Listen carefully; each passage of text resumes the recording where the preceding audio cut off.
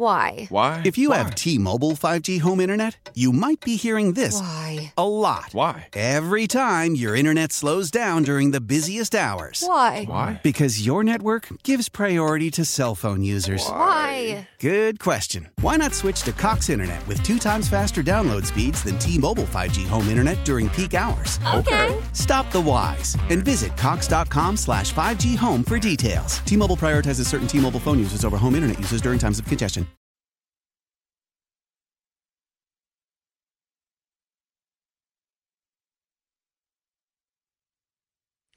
Welcome back to the Junkies on 106.7 The Fan. It's a Friday. You're hearing Billy Joel. That means John Feinstein is joining us, best-selling author and Washington Post columnist. He's brought to you by Golfdom. Their only location is in Tyson's Corner. Visit them today to experience the best that golf has to offer. Golfdom, live the game. Good morning, John. Morning, fellas. How are you? I'm doing good. So, it's funny. The OJ thing came down yesterday, and Dukes called me, and, I understood it was a big topic yesterday because it was happening live. And they said, well, how much do you think you guys will talk about it tomorrow? I said, honestly, probably about 5 minutes. I said, Jason doesn't care. I'm sure Cakes doesn't care. JP's on, vacation.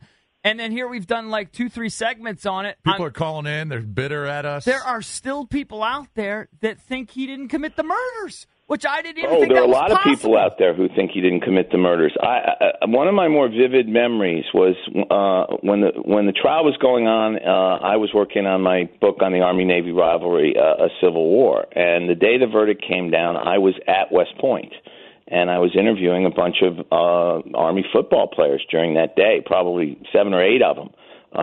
And it was amazing. All the white guys on the team were outraged by the verdict, and the black guys were happy. Yep. And I remember one of them saying to me, I'm not sure if he was guilty or not, but I just can't stand the way the L.A. police handled this. They felt it was that they were racist. And so it was absolutely racially dividing, the verdict itself. I'm sure you guys remember that from 22 years ago.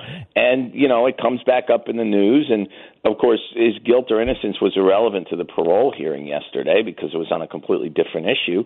But there are still people who feel that he literally got away with murder, even though, the civil trial found him responsible for the 2 deaths, and he owes the families a lot of money. But there are also people who absolutely feel that the way the L.A. police handled it, whether he was not guilty, which is different than being innocent, or not, they were happy with the verdict. And I'm not surprised to hear what you guys are telling me, actually. Yeah, we just took 2 calls. I'm kind of surprised by it. I thought my buddy Horsey and maybe 3 random other people were the only ones that were steadfast. But, whatever. But it's one thing to... It is what it is. It's one thing to be upset at how the police handle it and how the prosecution botched at every turn. And, but if you just ask yourself, if you're just sitting alone in a room, just ask yourself, did he do it? I mean, you have to say yes if you paid attention to the evidence at all. No, but some people Well, just refuse to I would believe. agree with that. I thought he was guilty. I was stunned by the verdict, although, as you correctly point out, Jason, the prosecution could not have. If the prosecution was trying to lose the case, I don't think they could have done a worse job than they did, Darden and Marcia Clark. But it was a polarizing event in our lives, and there are certain things that are polarizing events that people, when it comes up, remain emotional about, and this was clearly one of them. It's amazing when you think about it how vividly we all remember the weeks of that trial, and how the names of the people involved just pop into our mind right away, and we think about Johnny Cochran and the glove, and it was I wrote a sports minute for this morning because yesterday was also the 48th anniversary of man landing on the moon.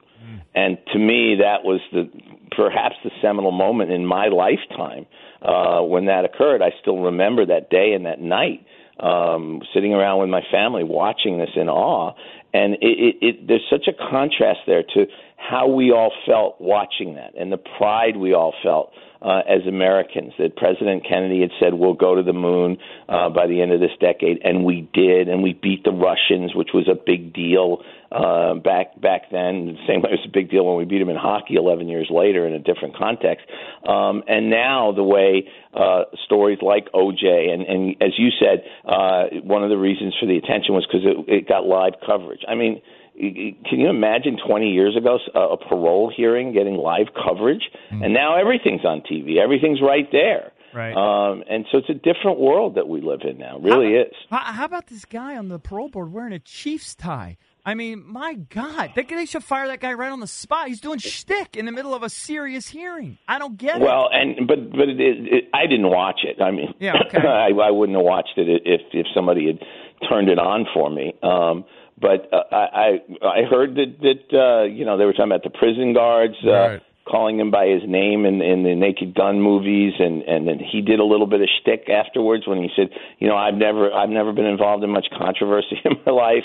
He's lived a I don't get the whole thing, frankly. But remember the Barry Bonds trial or hearing when the judge asked Barry Bonds for autographs? Right. Yeah, I do remember. I mean, stuff like this goes on, unfortunately. I mean, it just became a comedy show. For me, with OJ. I've tried to explain this, and Chad asked me this yesterday, why do we still have this fascination? And for me, it's just that it's not very often that you see someone who so clearly got away with double murder, right, and is able to live such a somewhat of a glamorous, publicized life. And then, it's not glamorous at all. I asked Valdez, think of someone else where this in a similar instance, and he brought up Casey Anthony, and that's a great one. This woman got away with killing her own child, and it's just outrageous. But there wasn't as much outrage. But the difference is that O.J. was an iconic figure in our society. There's no doubt. I mean, he was a Hall of Fame football player. He broke the rushing record. He was the first guy to rush for 2,000 yards.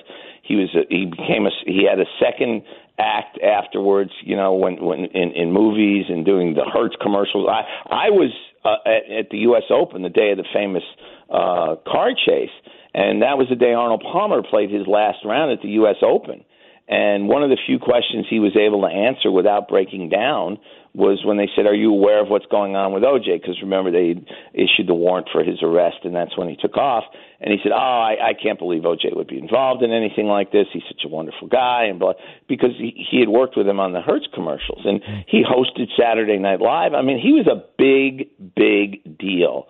And he was also one of the first African-American athletes before Michael Jordan who transcended race. Nobody thought of O.J. Simpson as a famous black person. They thought of him as a famous person, period. Right. And then he had this extraordinary fall, so fast and so hard that even though he was found not guilty, as you guys said, I think most people think he was guilty, and he became a punchline. I still remember it was David Letterman who first said that O.J. was going to conduct a nationwide search for the real killer, and he'd been about half the golf courses in America looking for him for the alleged killer. When Tiger Woods had his fall, it was in a completely different way, obviously. But I was trying to think of an iconic athlete who had a fall from grace that was greater than Tiger Woods' fall from grace, and the only person I could come up with was O.J. Right. Yeah, I mean, it's just fascinating. And it doesn't affect us personally. Obviously, we can be angry about it, and we can talk about it and debate it, but just imagine how the Goldmans and the Browns feel on a day like this. I mean, that's a scar that never goes away, obviously. And they were probably thrilled when he went to jail. I mean, he did spend almost 9 years in jail, which isn't enough for murder. But he did spend almost 9 years in jail, and I'm sure that took a little sting out for the Goldmans and the Browns. And he also still owes the families a lot of money. Yep. And Rory just missed another putt. Yeah, he did. Yep. Yeah, all right, so let's talk about the Open. I'm glad you're watching it as we're talking here. A lot of big names, a lot of Americans. At one point this morning, there were the top 7, I think, were Americans, 7 out of 8. Well, I told Eric yesterday, and I think he made the same point. When Jordan Spieth is putting, and he did this twice in 2015 when he won those majors, when he's putting this way, even if his driver's a little wayward and his iron play isn't great, when he's putting this way, he's almost unbeatable. Well, when he's good, he's better than anybody in the world. That's why I know I talked to you guys about this at some point 2 years ago when he was so dominant, and you were hearing people say, well, he doesn't do anything great. Well, there are two things he does great when he's at his best. Number one is, as you said, Jason, he's the best putter in the world. And number two, he's got the best mental game in the world. He's just so smart, and he's mature, and he knows how to handle himself on the golf course. And, we'll see how he does. The conditions are obviously a lot tougher today, and if he starts whacking it all over the place, he's going to struggle like anybody else who can't keep it in the fairways there.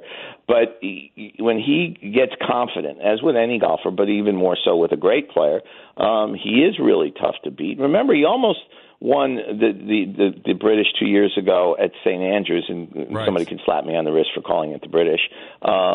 It was one shot out of the playoff and actually had the lead on the back nine at St. Andrews. So he can play over here. There's no question about that. And the other thing about Americans is, for some reason, other than Padraig Harrington 9 years ago, Americans have dominated at Birkdale. Mm-hmm. I mean, Palmer won there, Trevino won there, Watson won there, Marco Miro won there, Johnny Miller won there. So a lot of great American players have won at Birkdale. I don't know whether it's a fluke or whether it's something about the way the golf course plays. By the way, Phil is 5 over today. Yeah. I guess he misses bones. I'm really surprised by that. Why? No one knows. I'm surprised, too, because he's rested. And usually when he's rested, he plays well. Yeah. Did you ever hear anything about that? I know a lot of people that cover the tour and are intimately involved with people on tour, and we just can't really find out what the real story is on that. There's no real story, actually. I mean, part of it was just that 25 years, it's like marriage. You start to notice the little flaws that didn't bother you earlier in the relationship. But Bones always wanted to try TV. I mean, he's a very smart guy. He obviously knows the game. He knows the players. He should be good. The only problem Bones may have doing TV is that you can't go off the record on TV. Mm-hmm. And I've known Jim for 25 years, and he's one of those guys. Jim, how's it going this morning? He'll look around and go, off the record, and then he'll give you a great answer. You can't do that on TV. But I think he'll be very good.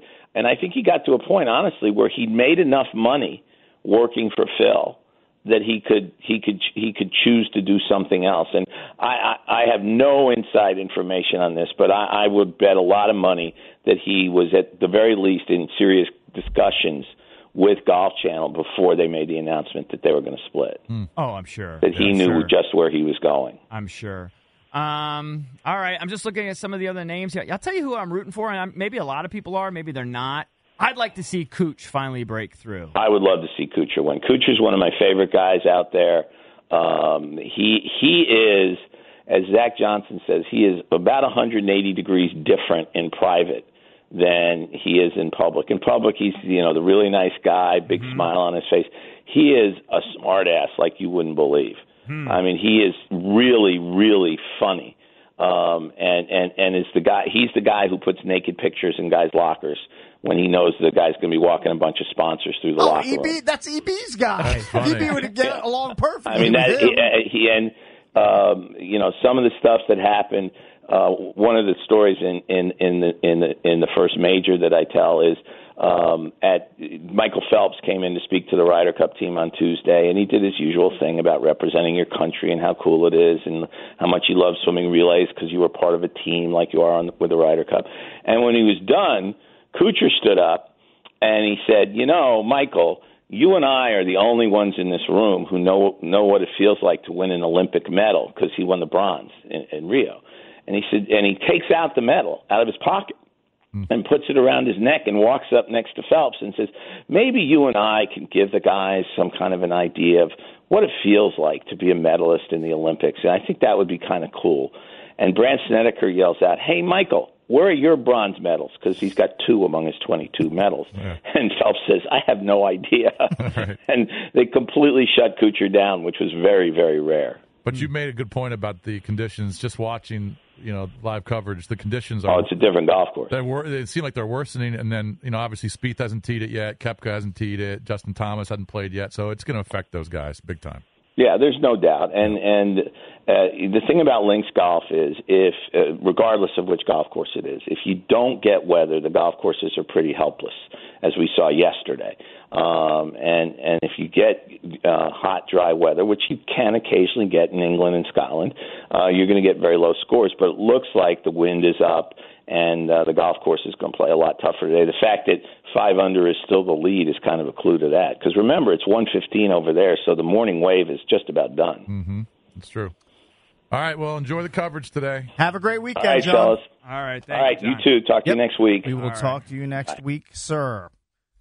Yeah, I mean, the gusts are at 20 miles an hour. Crosswinds, too. And that par 3 that Rory just played, I mean, he just had no shot at hitting the green. I like playing golf on easy courses with no wind, with it being like 72 degrees and sunny. I need optimal conditions. Can't play in wind and rain, God forbid. You'll probably play that sometime in, I don't know, like late September. Hey, this is not going to be 72 until then. This is not Eastern time, is it? Like, what time does Jordan tee off? It says 2:48. That's local time. That's their local time. So what time is that for us? It's like 9:48. 9:48. Okay. They're 5 hours and so then Kepka a little after that. Yes. So guys that get off work at 10 a.m., we're going to be able to watch most of the round. Yeah, I don't know who gets off at 10. Who gets off at 10 a.m. on a Friday? Yeah, who only works till 10? Grueling 4-hour day. Yeah, man. those guys are lucky. Hell yeah, we are. Those guys are certainly lucky. They weren't saying we were lucky when the alarm went off at 4:10. That's a very good point as well. I want to find that person. When we come back, we will dive into the EP with we are? EB. Nice. And I'm guessing the lead story is about Chester Bennington. We'll get to that and more next.